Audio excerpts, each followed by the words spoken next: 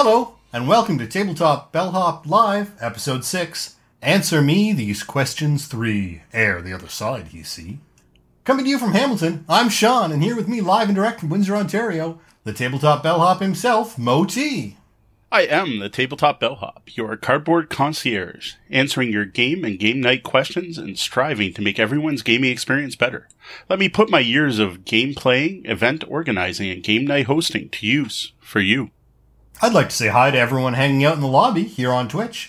It's a pleasure to see people interested. For those listening to the podcast, you can join us every Thursday night at 9:30 p.m. Eastern at twitch.tv/tabletopbellhop.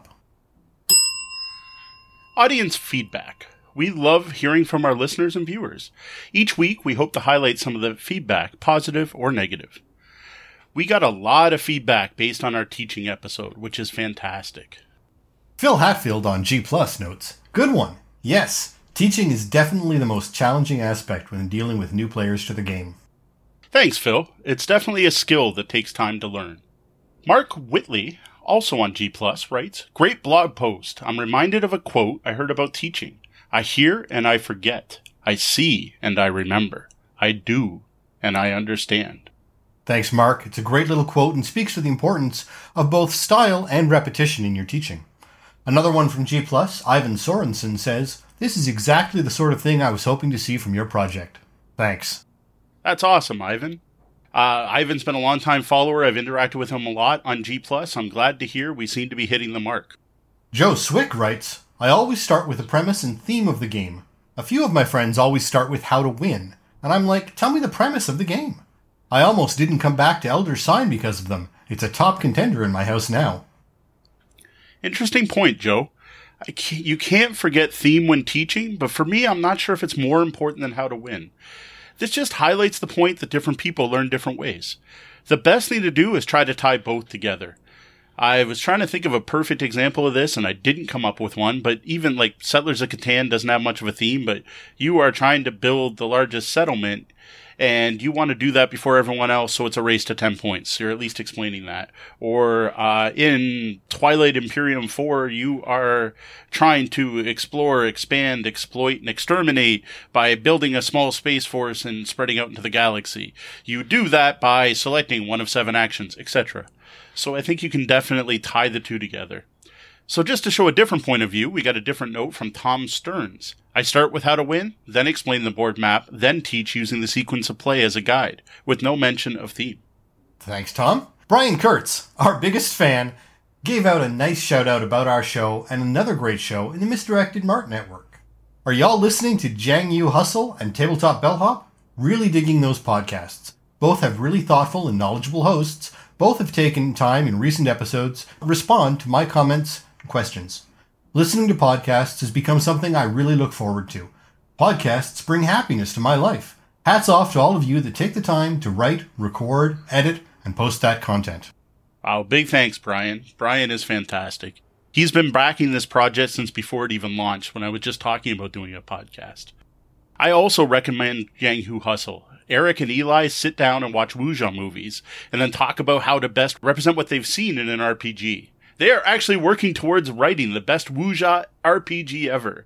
If you're a Fu fan, I suggest checking their show out. Do check out the other shows on Misdirected Mark Network as well. They produce a ton of great RPG content. Shows like our brother podcast, The Misdirected Mark, and Down with D&D, where you can get some insider info on all the crazy changes going on right now in the Adventure League. You can get that from the Mad Wizard, Sean Merwin himself.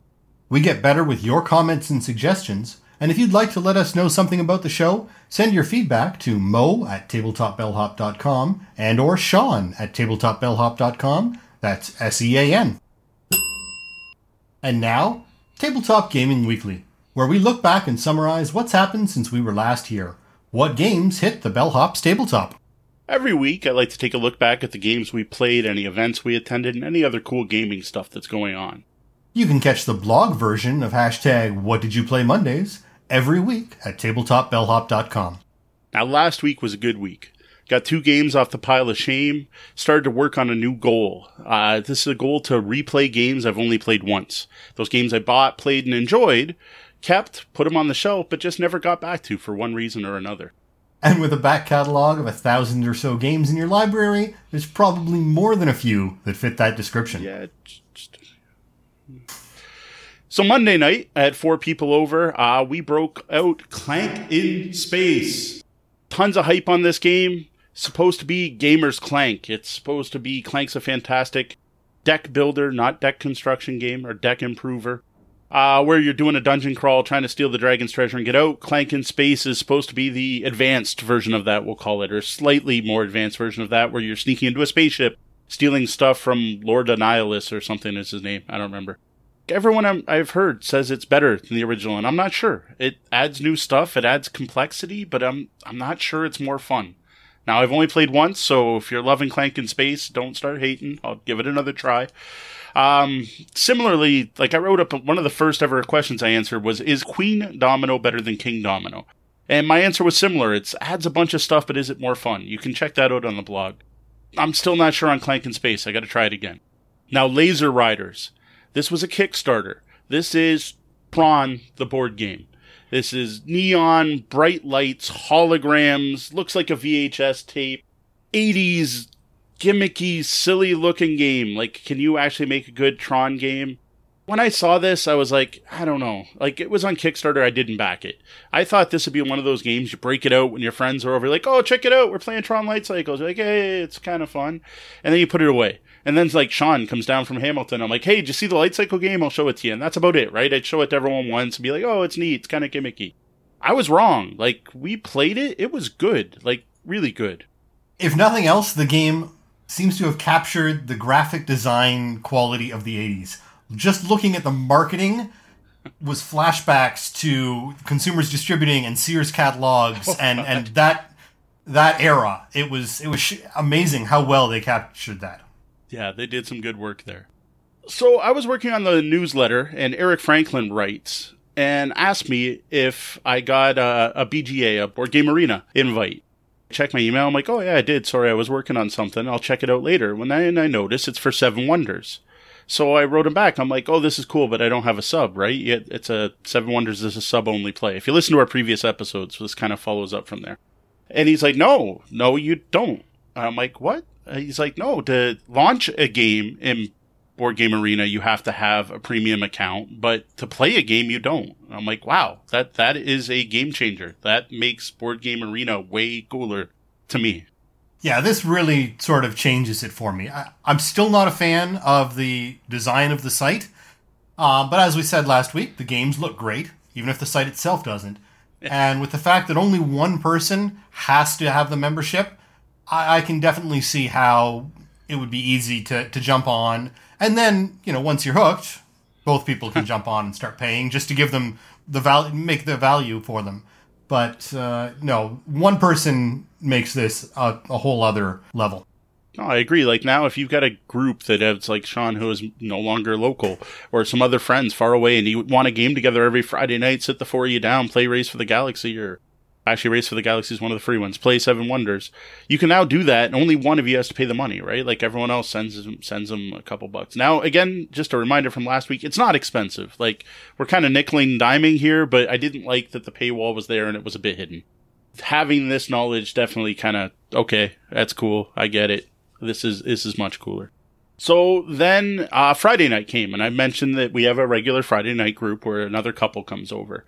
We are supposed to start Gloomhaven. It just hasn't happened yet. So it'll happen probably in 2 weeks. I'm sure you'll hear all about it when it does. I'm still working on that box inserts too. So we were looking for something to play. This is where that whole I want to play games I've only played once comes in. I was looking around my game room. I asked Tori and Kaz, is there anything I own you want to play? And I think they were just being polite, but they're like, no, it's up to you. So I'm like, you know what? I looked around and I'm like, hey, Hardback.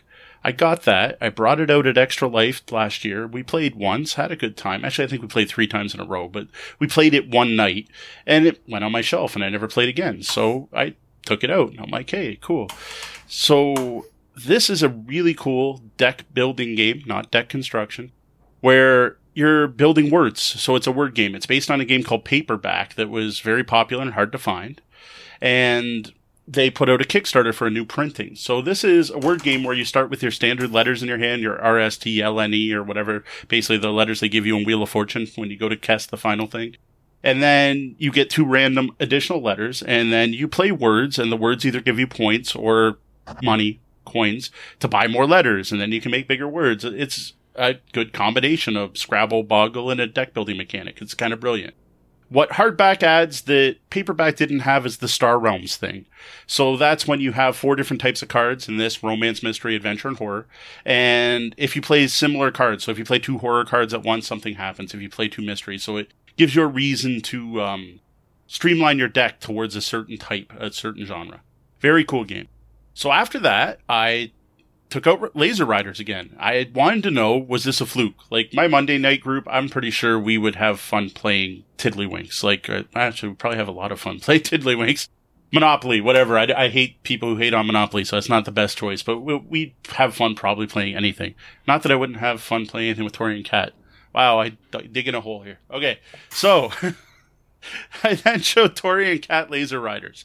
It wasn't a fluke. The game was still good. Like, we had a really good time. We were laughing.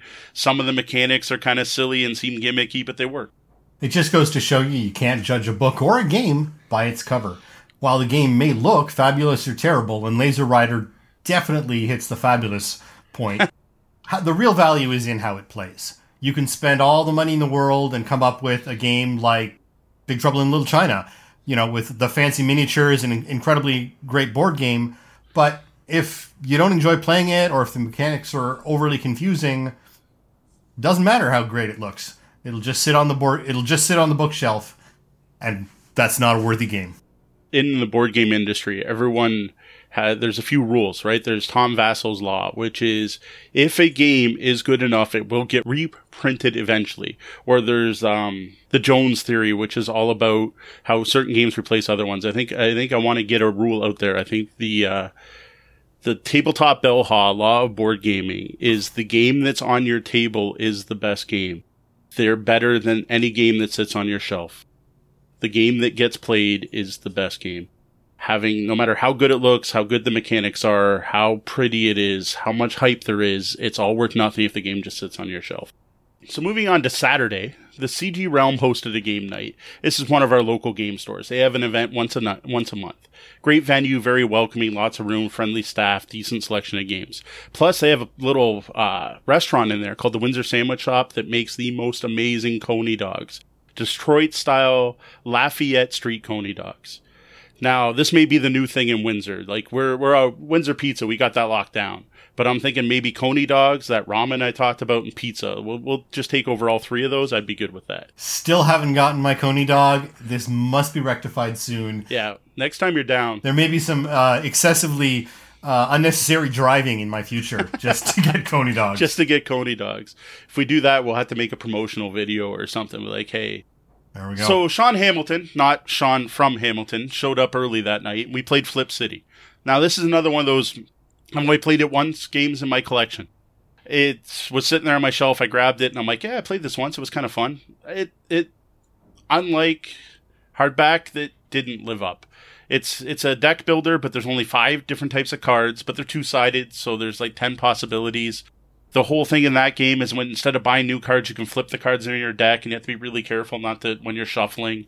It's kind of a neat mechanic, but it's dry. There's not enough there. It seems to need some meat.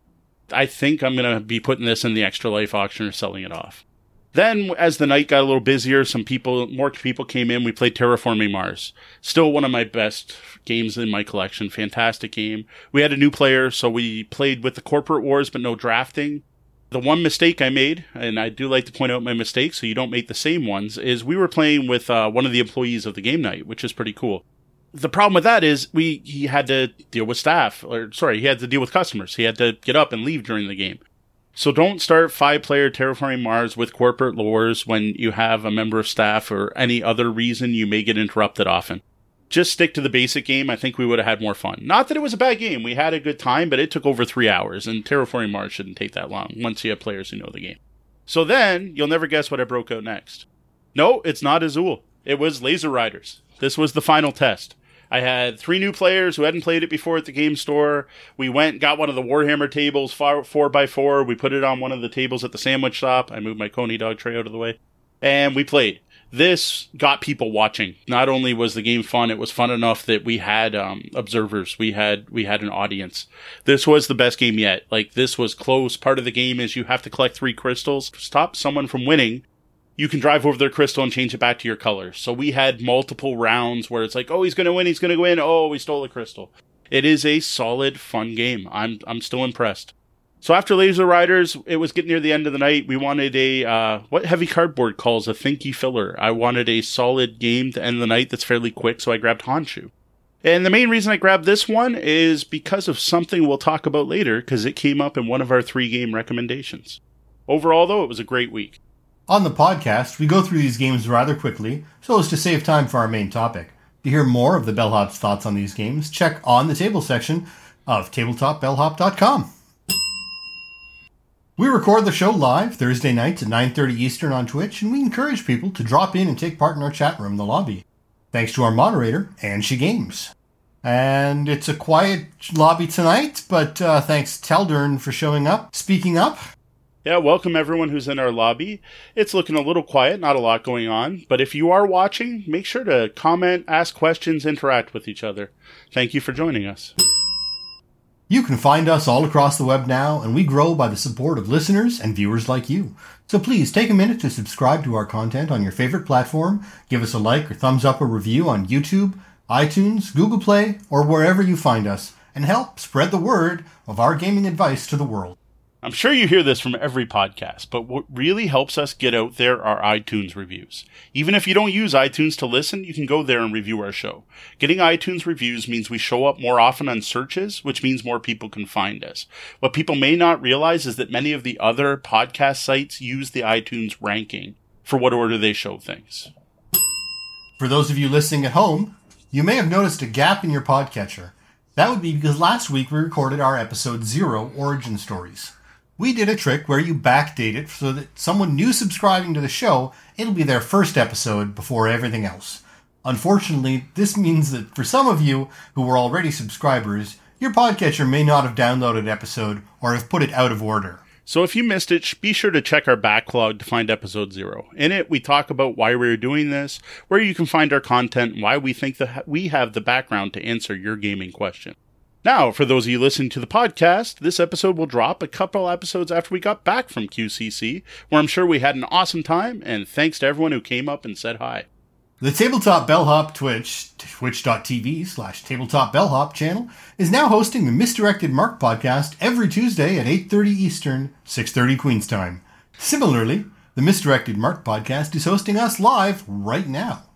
If you have a tabletop gaming Twitch channel and are interested in a similar arrangement, please contact the Bellhop at mo@tabletopbellhop.com. Now sign up to receive Tabletop Bellhop weekly in your inbox. Every Wednesday, we'll be sending out an email recapping all of the content we've released in the past week, blog posts, new podcast episodes, and anything else we publish. You can sign up at www.subscribepage.com/tabletopbellhop or go over to tabletopbellhop.com, and in the sidebar there's a spot where you can sign up. Now, we are trying to add a new domain to our URL, and that should replace that. That'll be coming soon, and we'll be sure to get the word out when that happens. Each episode, we look to answer one or more of your gaming, or game night questions. You can send your questions to questions@tabletopbellhop.com, or you can head over to the webpage, tabletopbellhop.com, and click on Ask the Bellhop. We need your questions. Without your questions, we're going to have to start making stuff up. What's the most money you've seen on free parking? Just how loud should you yell, Uno? Or what is the best opening move in tic-tac-toe? To be clear, we don't officially support putting any money on free parking. That's an unsanctioned house rule. Tonight we're tackling 3 different questions, all looking for specific game recommendations. Starting with Daniel Lucci on G+, who asks, what would be a good 3-player game that covers area control or wargame-esque skirmishes that can be played in 45 to 60 minutes? He's wanting to improve his lunch hours at work. Wow, that is not an easy question. Less than an hour in area control. Yeesh. And good with 3? Huh. Well, the first game that comes to mind is a game called Cry Havoc from Portal Games. This is an fantastic folk on a map asymmetric game. I know 2 players you can fit in an hour. I'm not sure about with 3 players. Maybe if everyone knows the game well. Now, this is a really neat game where you're each controlling a different faction trying to exploit a newly found planet. With 3 players, you're each playing one of the different forces invading the planet. Really neat in that game is if you add the 4th player, they actually play the indigenous species. Really neat, really quick area control game with one of the best combat systems I've ever seen in a game. Now, another one that may or may not fit your theme is Tash Kalar. That's TASH-KALAR, if you want to look this one up. Or just check the blog. You'll see it spelled, or show notes. This is a super abstract game. This is an arena battle. So you have a grid that represents the arena where supposedly your summoned monsters are fighting. This is actually the best 3-player game I own. I love this game at 3-player. Now, you can play 2 and 4-player, but it's best with 3. The thing is, it's abstract, so I don't know if that fits your skirmish war game, but to me it kind of does. So the way you play is you put out tokens representing your color on the grid, and if you put them out in the pattern that matches the spells in your hand, you get to cast the spell. And when you cast the spell, it then does things on the board like flips colors, removes tokens, and so on. Now, another neat part of that is there's quests that go at the top of the board and they're randomized every game, and this is where your area control will go in. So it'll say stuff like, control the green spots on the map, or control 3 red spots by the end of the round. So it fits some of your requirements. I think you can get a game in under an hour. I do really love the game, especially at 3. Now, I was going to suggest Warhammer Underworlds, Age of Sigmar game that we somewhat made fun of the other day, despite the game being pretty good. But Chris Groff, a friend of mine from Toronto, commented on my initial blog post to note it is not designed to do 3 players, and there's nothing to stop 2 players from tag teaming a third. He does not recommend it. Plus, once you get into 3 faction in Underworlds, you're now looking at buying armies and buying more miniatures, and it's the Warhammer sinkhole. Like, make sure you've got some money set aside. So maybe not on that one. It was originally one of my thoughts, but I think Chris makes a good point. It may not be the best choice. So now, this is more of a Euro game, but I think it's a good suggestion here. Have you tried Small World? This is a light, simple, easy to teach, focus on a map game, where you're matching up your 2 armies. So it's really neat. You get all these tiles with pictures of the races, and you have types. So you'd have like Amazons, elves, and halflings, and you'll have merchant, seafaring, and heroic, and you'll match them up. So you'd have merchant Amazons, or seafaring elves, or heroic halfling. You then expand out on the map, and anytime you have to combat the other player, combat is very simple. You count how many counters you have in your stack, you count how many they have in their stack, and to take the territory, you just have to have more. So if they have 2 counters there, you need to have 3 to take it. But you don't only have a limited number of counters, and when they run out, you have to put your race into decline and start off with a new match. It's a very neat game, very good, very quick, and I think it fits your requirements. All right, and for our next question, Charlie Jackson at Cataclysm Games on Twitter asks, are there any cool games for fans of dominoes? My gal's dad is a huge fan of Triominoes, and lately we've played it quite a bit. Just curious if there are other twists on dominoes. Thanks for the question, Charlie, and you're in luck. Ingenious is my strongest recommendation. When I first wrote up the blog post, I didn't think of this one at first. This is a fantastic Rainier Knizia board game where you're pulling tiles from a bag, and similar to dominoes, they have 2 parts, a top and a bottom, and in this one, they're colors and symbols. You pull them from a bag, and then you put them on your playing area, you think Scrabble, and then you put them out into a hex board. And what you're trying to do is match shapes or colors. They're both the same. That's colorblind friendly that way. Bonus points for that. And then you get points based on lines that match. Without being able to show you, it's a little hard to describe, but the important thing is you're trying to make matching patterns, and you get points for it. And there's 6 different colors. And the brilliant part, being a Rainier Knizia game, he's famous for this, as a game designer, is your final score is whatever color you've done the worst in. So you have to try to balance what you're playing. It is a fantastic game. I love it. My wife loves it. There's an app that's just as good. My kids love this game. It is that accessible and that good. Now, when you say dominoes, I immediately thought of King and Queen Domino. These are tile-laying fantasy games, really neat, really simple. King Domino being the simpler of the 2 and probably the better choice for you. But then there's Queen Domino that adds some extra rules. To really know more about that, if you go over to the blog, I've got an entire post on whether or not Queen Domino is better than King Domino that talks a lot more about the game. So when looking to answer this question on the blog, I did a bit of Googling. Not necessarily to find games, but I kept thinking, if you have a set of dominoes, there's got to be a lot of different ways to play. So now, bear with me as I read this out for the podcast listeners, but it will be in our show notes. But I found a site. It's at www.pagat.com.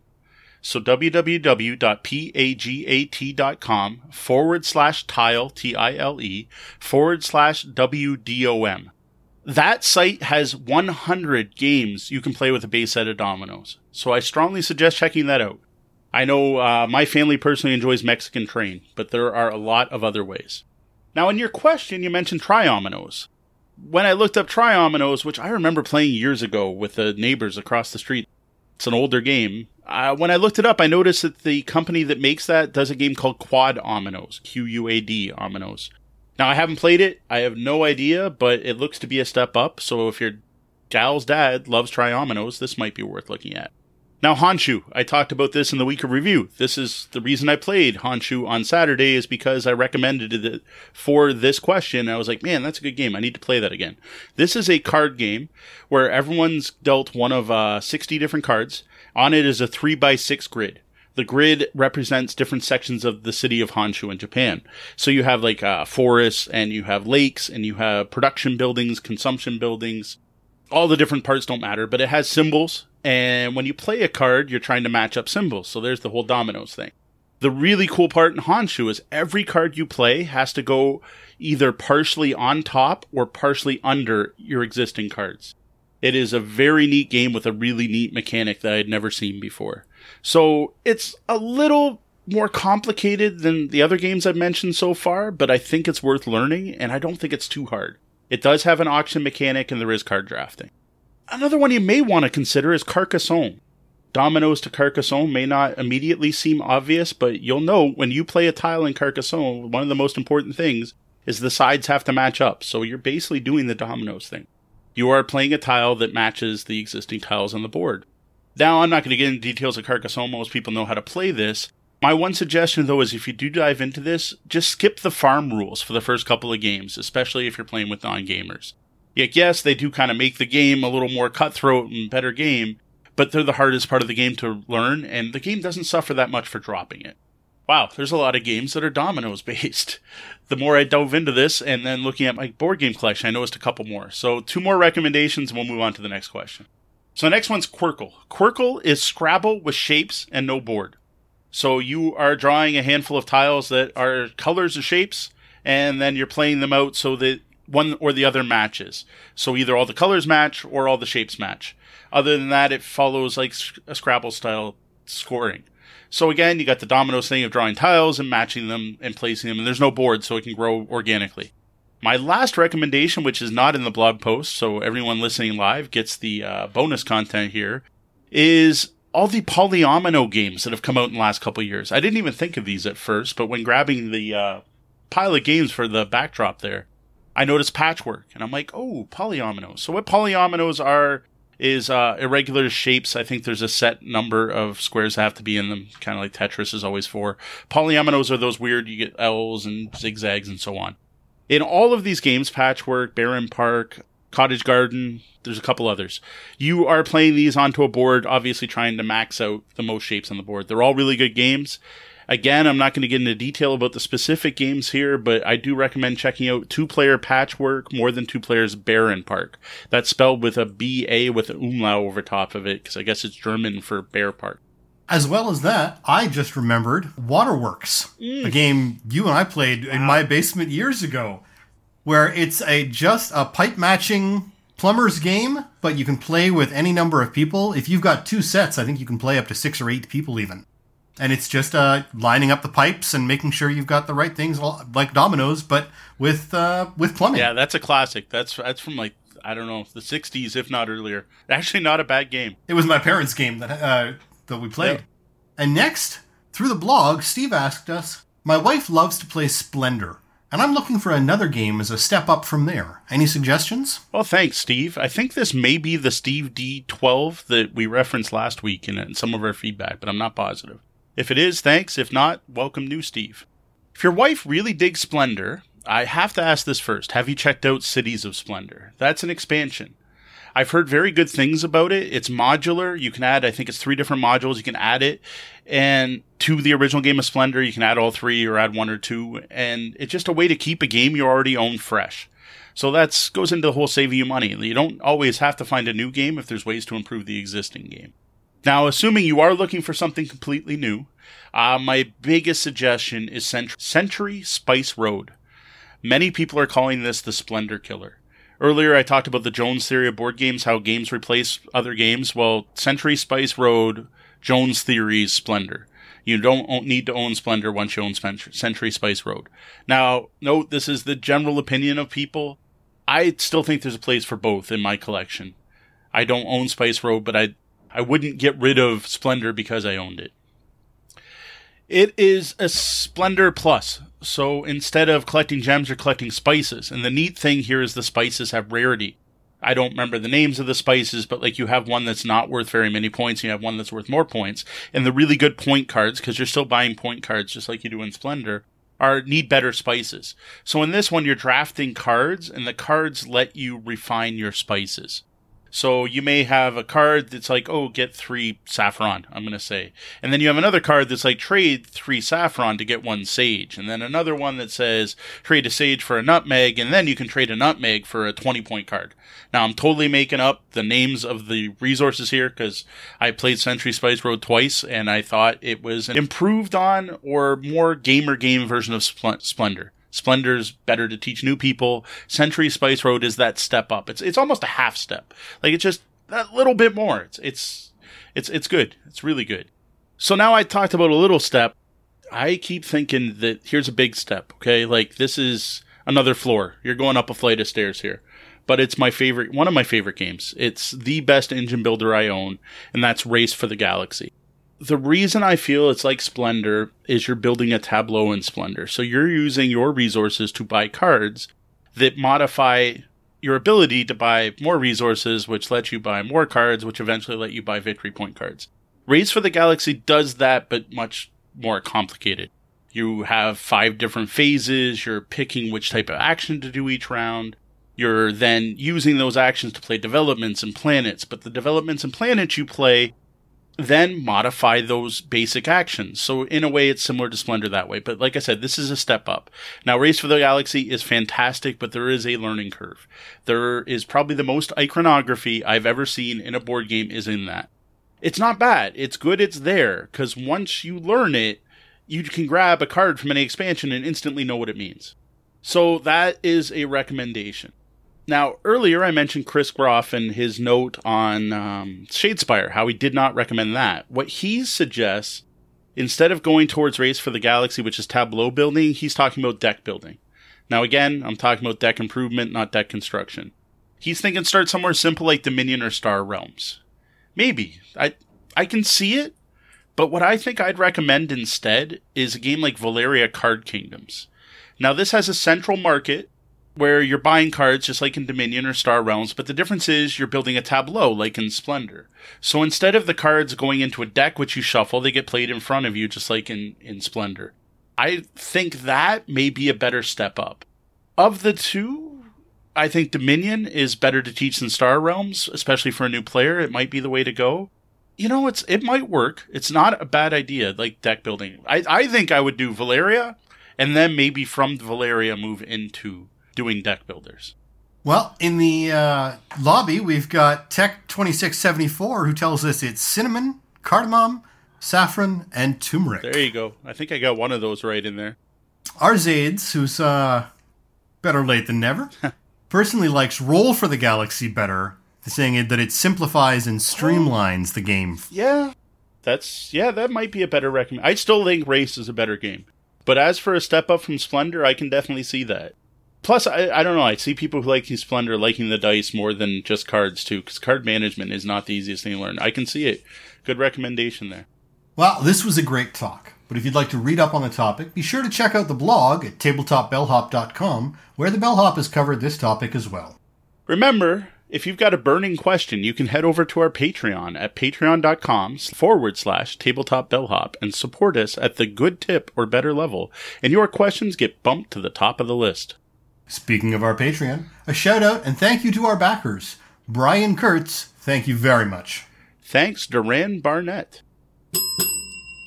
Well, that was the double bell. That means my shift is coming to an end and we're going to have to lock the front doors. Though the doors to the lobby are closed, you can always find us across the web and social media as Tabletop Bellhop, one word. Send your questions to questions@tabletopbellhop.com and drop by tabletopbellhop.com, where you can also find regular posts, including detailed answers to questions, game reviews, the week in review, and more. Stop by and check out the list of other gaming content providers, and if you don't see your favorite site, please let me know and I'll be sure to add it. If you like the content we're providing and would like to support our efforts, consider tipping the Bellhop at patreon.com/tabletopbellhop. Remember to join us here on Twitch every Thursday night at 9:30 Eastern and watch for the Tabletop Bellhop Live to hit your podcatchers, and YouTube at 2 a.m. Eastern every Tuesday. For Tabletop Bellhop Live, I'm Sean. And I'm Mo. Thank you, and game on.